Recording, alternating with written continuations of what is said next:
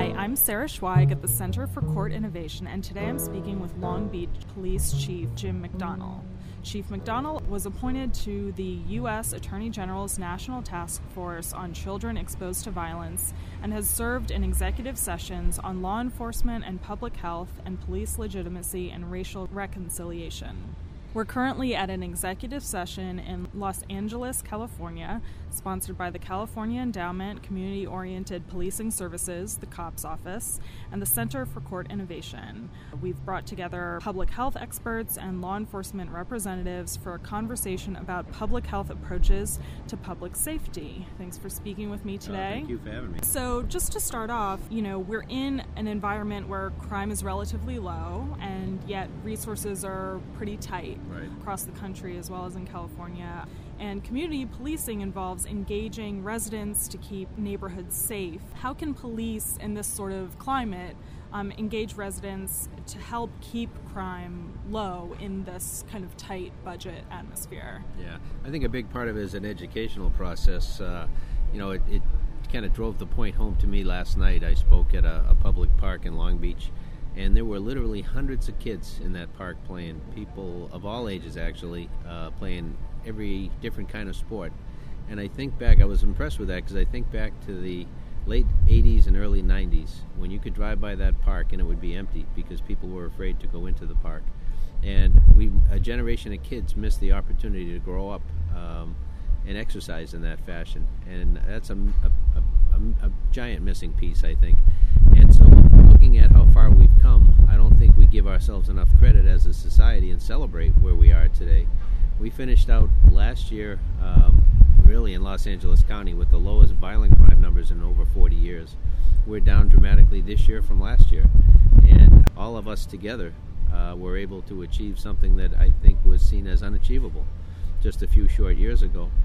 But yet we're not taking advantage of that. And by that I mean we're not re-engaging. We're not taking back the streets and the parks and the public spaces in a way that we really should be. And we are seeing what I saw last night, people back in the parks. But we're not doing it consciously. And I think we really need to do that and talk to each other about that in our communities and encourage people to get out and take full advantage of the cities that we live in. We're very fortunate to live in this country and to be able to have the freedom we have, but we kind of limit ourselves, I think, by not being aware of really what the threat levels actually are versus what they're perceived to be. So education is a big part of that, creating a dialogue and talking openly about where we are and what we can do to make it even safer. So how can law enforcement take an active role in new thinking around how we can promote community safety?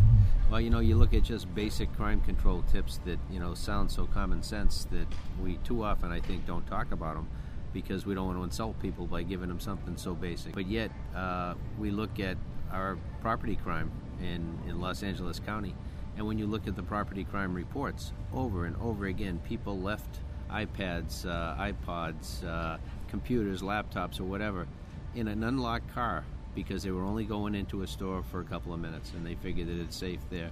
And over again, the themes are the same. My house was burglarized. Was the door left open? Well, yeah, because I never locked the door, or the windows were left open, because I didn't feel it was a threat. And it sounds very basic, but we have the ability to protect ourselves by using the basic tools that we don't take advantage of. And so I think we become complacent, and as a result we become victims.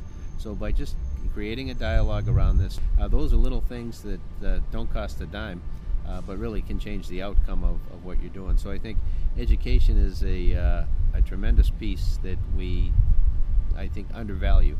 And just the opportunity to be able to get out in front of a group and be able to talk about, how do you keep your family safer, is priceless. Can you speak a bit about the prison overcrowding in California and what you think from a law enforcement perspective can be done towards solving this problem? Right.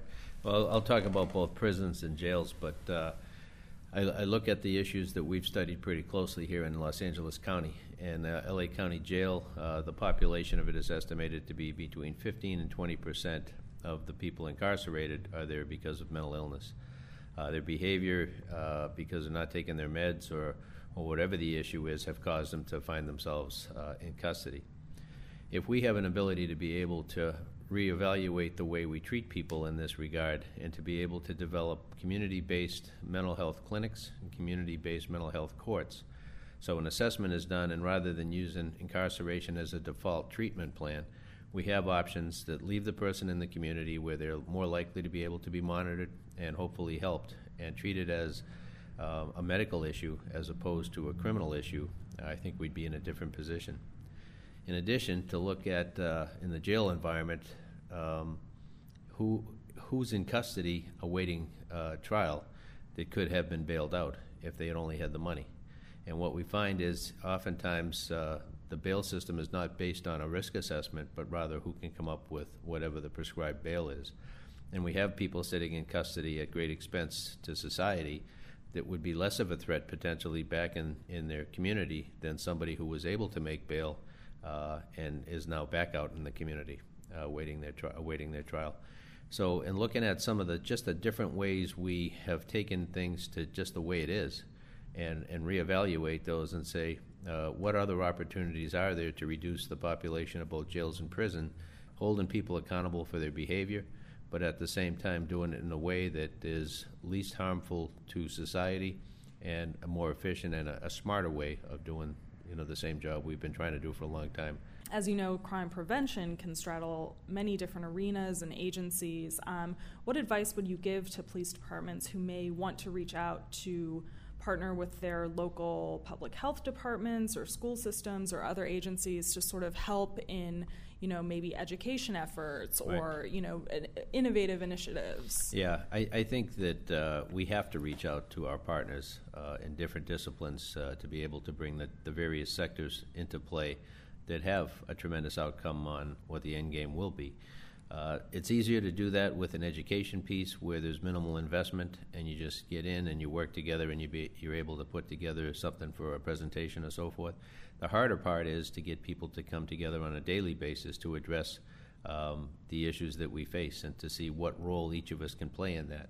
And in order to be able to affect that in a positive way, we need to look at it, bring in the various players at the city level, the county level, the state level, and maybe even the federal level, depending on the issues we're dealing with. And that takes a lot of work because everybody's got their own goals, everybody's held accountable for different standards, and what might be a police goal at the end of the day isn't in alignment with what the health department's goals are or any other of our partner agencies. So we need, as heads of agencies, to be able to take the initiative and meet, to come up with an alignment as to we're dealing with the same audience over and over again, but we're not doing it in a way where we each bring some strength to the table to be able to address their needs. Rather, we're looking at it through our own lens to see what's our responsibility in this and then moving on, rather than in the medical model to be able to say, this person is our patient. Did we put them on the road to cure?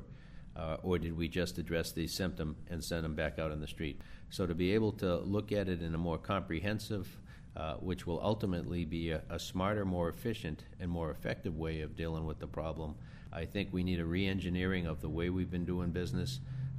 And when it comes right down to it, I think it will be a more efficient way because when you look at the population that we're dealing with in this county, there's a relatively small number of people who come into contact with all of the various agencies on a routine basis for care. And so if we can triage those individuals and identify what their needs are, and rather than just symptoms, look at the causes and then try and put together, as a medical model would, a diagnosis and a plan for getting better, I think we're on a much better track. I'm Sarah Schweig, and I've been speaking with Long Beach Police Chief Jim McDonnell, and we're currently at a roundtable session on public health approaches to violence prevention, looking at ways that public health and law enforcement can partner up to fight crime. To learn more about the Center for Court Innovation, please visit www.courtinnovation.org.